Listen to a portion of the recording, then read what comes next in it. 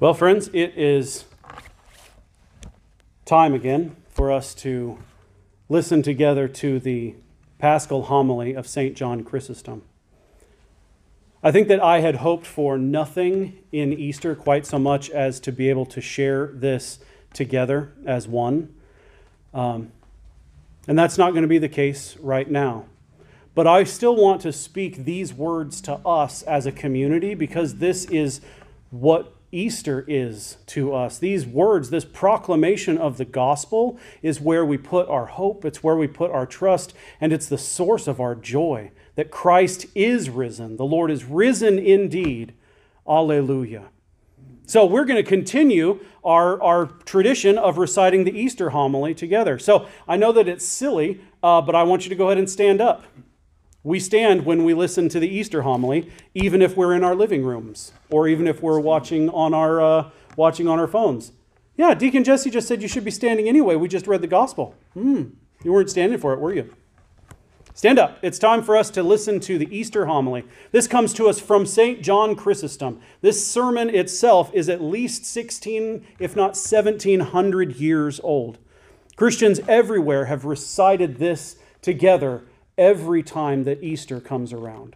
So we're going to share it together. Now, remember that at the end of this, I'm going to give the Easter acclamation, which is that Christ is risen. And when I say Christ is risen, you, even though you're in your living rooms or in your cars or in your front porches, wherever you are right now, even though you're in those places, when I say Christ is risen, what do we say?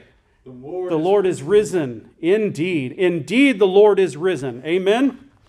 Are there any devout followers of God among us? Then come and enjoy this radiant festival. Are any of you grateful servants? Then come and enter into the joy of your Lord. Are there any of you who are weary of fasting? Then come now. It's time to receive your wages. If any of you toiled from the first hour, then come and receive your due reward. If you came after the third hour, then enter with gratitude into the Lord's feast. If you arrived after the sixth hour, then have no doubt you will suffer no loss. If you were delayed until the ninth hour, enter in without hesitation. If you arrived only at the 11th hour, do not be afraid because of your delay. For the Lord is gracious, and He receives the last, even as He receives the first. He gives rest to him who comes at the 11th hour, as well as to him who has toiled from the first.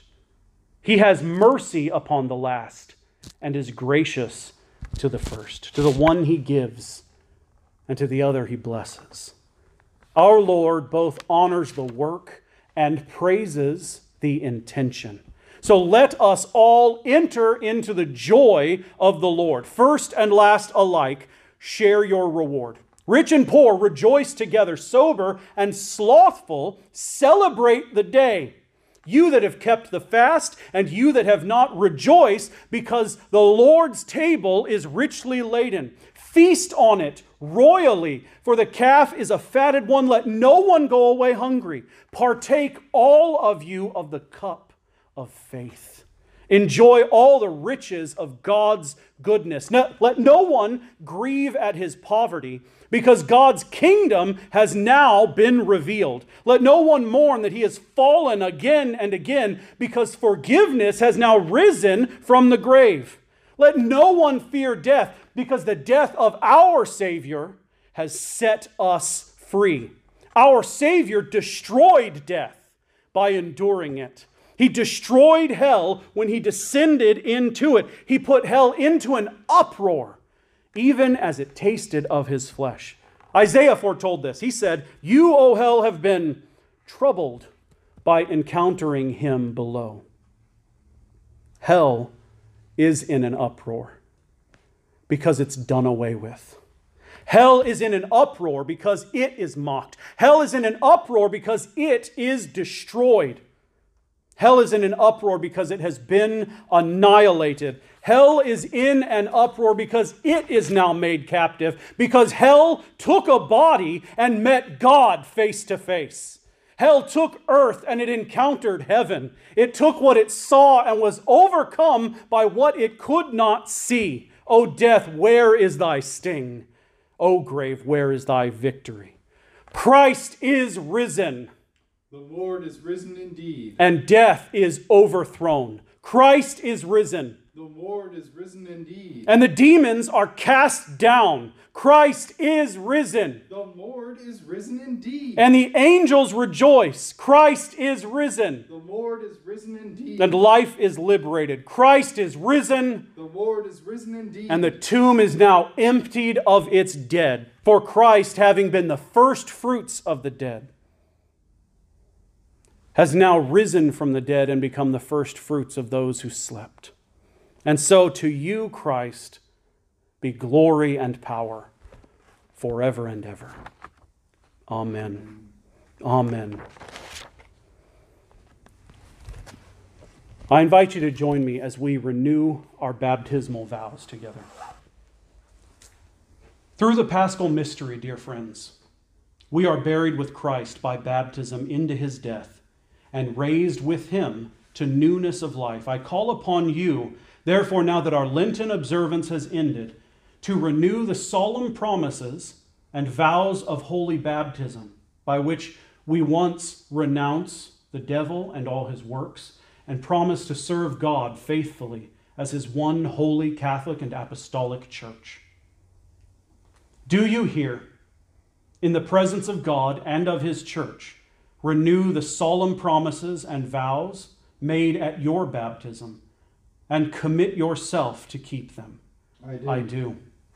Do you renounce the devil and all the spiritual forces of wickedness that rebel against God? I renounce them.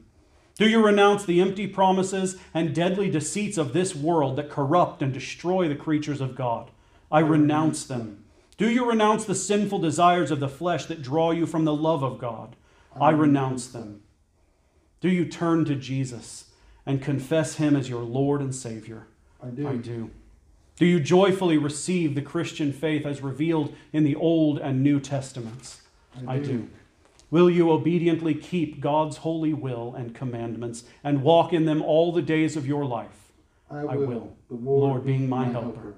Let us now reaffirm our faith in the words of the ancient baptismal confession, the Apostles' Creed. Do you believe and trust in God the Father? I do. I believe in God the Father Almighty, creator of heaven and earth. Do you believe and trust in Jesus Christ? I do. I believe in Jesus Christ, his only Son, our Lord. He was conceived by the Holy Spirit and born of the Virgin Mary. He suffered under Pontius Pilate, was crucified, died, and was buried. He descended to the dead. On the third day he rose again. He ascended into heaven and is seated at the right hand of the Father. He will come again to judge the living and the dead. Do you believe and trust in the Holy Spirit? I do. I believe in the Holy Spirit, the Holy Catholic Church, the communion of saints, the forgiveness of sins, the resurrection of the body, and the life everlasting. Amen. Let us pray.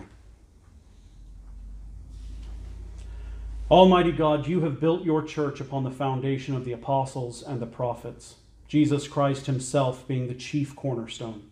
Grant us so to be joined together in unity of spirit by their doctrine, that we may be made a holy temple, acceptable to you, through Jesus Christ our Lord, who lives and reigns with you and the Holy Spirit, one God, world without end.